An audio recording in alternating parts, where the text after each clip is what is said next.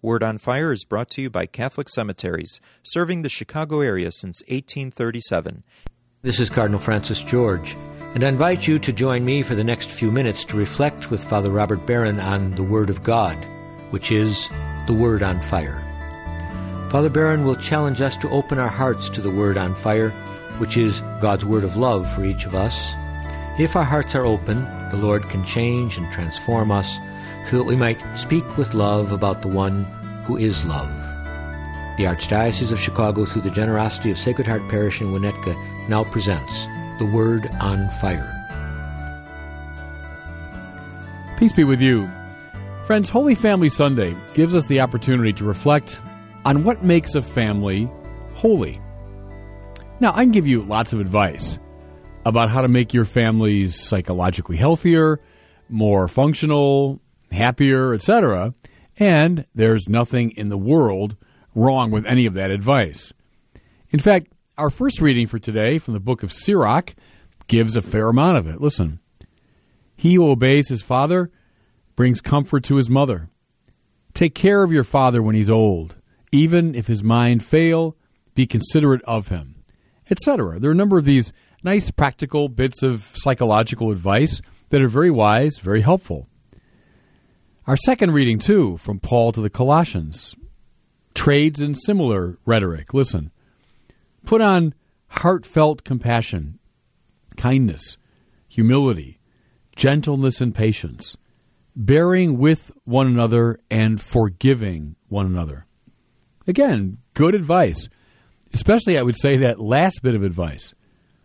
Within a family context, to bear with one another, to forgive one another. It's so important because we know all of our flaws and failings, and if we hold grudges, we can't forgive, our families fall apart. Okay, so far so good, so far so clear, but listen, any faithful person or person of no faith could subscribe to this advice. There's nothing particularly religious about it. All of it, I think, would make a family better, happier, more psychologically adjusted. But would it make that family holier? I don't know. What precisely does that? What precisely makes a family holy? I think to answer that question, we got to dig a little bit deeper in the Bible. Let me refer to several places in the Bible that I think shed light on this problem. Look first at a very important figure for this time of year. I'm talking about St. Joseph, husband of Mary, the foster father of Jesus. The story of Joseph tells us a lot, I think, about what makes a family and family life holy. After the departure of the Magi, Joseph had a dream. Notice, first of all, how like his Old Testament namesake he is. He's a receiver and interpreter of dreams, like that Old Testament figure. But the angel in the dream told him, take the child and his mother and flee into Egypt, for Herod was in pursuit of the newborn. Now, keep in mind, this man, Joseph, had already been through an awful lot. He had endured the embarrassment of Mary's pregnancy, which undoubtedly caused tongues to wag and eyebrows to rise. Think of this unwed woman suddenly pregnant before she was married. Secondly, Joseph had navigated the dangerous journey to Bethlehem, endured the humiliation of not finding a proper place for the child to be born. And now he's being told something that could only have seemed ridiculous. This newborn baby was being sought by the king? How could that be? Why would the king be after this little innocent child? More to it, he's being commanded to travel, and not on some pleasure cruise, not on some pleasant vacation. To travel in that time to a foreign country over extremely dangerous roads where water and food were in short supply, where one was exposed to robbery and murder at every turn, and to bring on that journey a woman having just given birth and a tiny newborn baby. I mean, it's hard enough to travel today with a newborn baby. Imagine in those times, in those conditions, any commonsensical person around him would have said that he was crazy even to be thinking about it, that he was in fact putting his family in great danger. I mean, from a purely psychological standpoint, this was crazy what Joseph was about to do. Yet, he went. Then, having arrived in Egypt, having stayed for several years, presumably, he, again, at the prompting of an angel in a dream, now gets up, uproots his family once more, takes them on another dangerous journey to the dangerous place from which they had fled. Again, it doesn't make a lot of sense. Again, from a psychological, ordinary standpoint, this seems like almost abusive toward his family. But here's the point I want to make. What Joseph did consistently was he obeyed God, even when it meant danger to his family, even when it was anything but clear precisely what God had in mind. Listen how the Bible puts it. Joseph rose and took the child and his mother by night.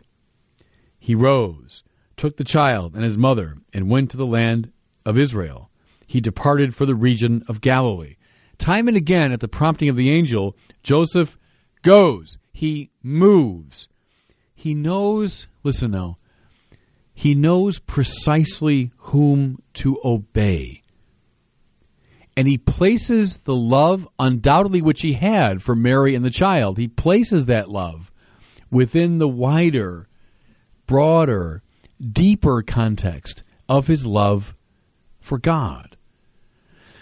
Joseph subordinated his compassion for his family to the will and purpose of God. He didn't stop loving Mary and the child, but he situated his love for them within the framework of his love for God. And that, my friends, is what made him holy, and what made his family life holy. The love of God came first. Now, with that Joseph story in mind, think of some other Old Testament antecedents. I mentioned his namesake, Joseph, already.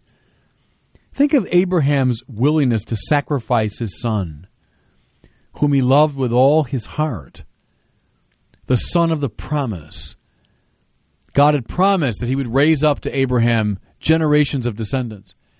And the vehicle for the fulfillment of that promise was this Isaac, this impossible child of his old age.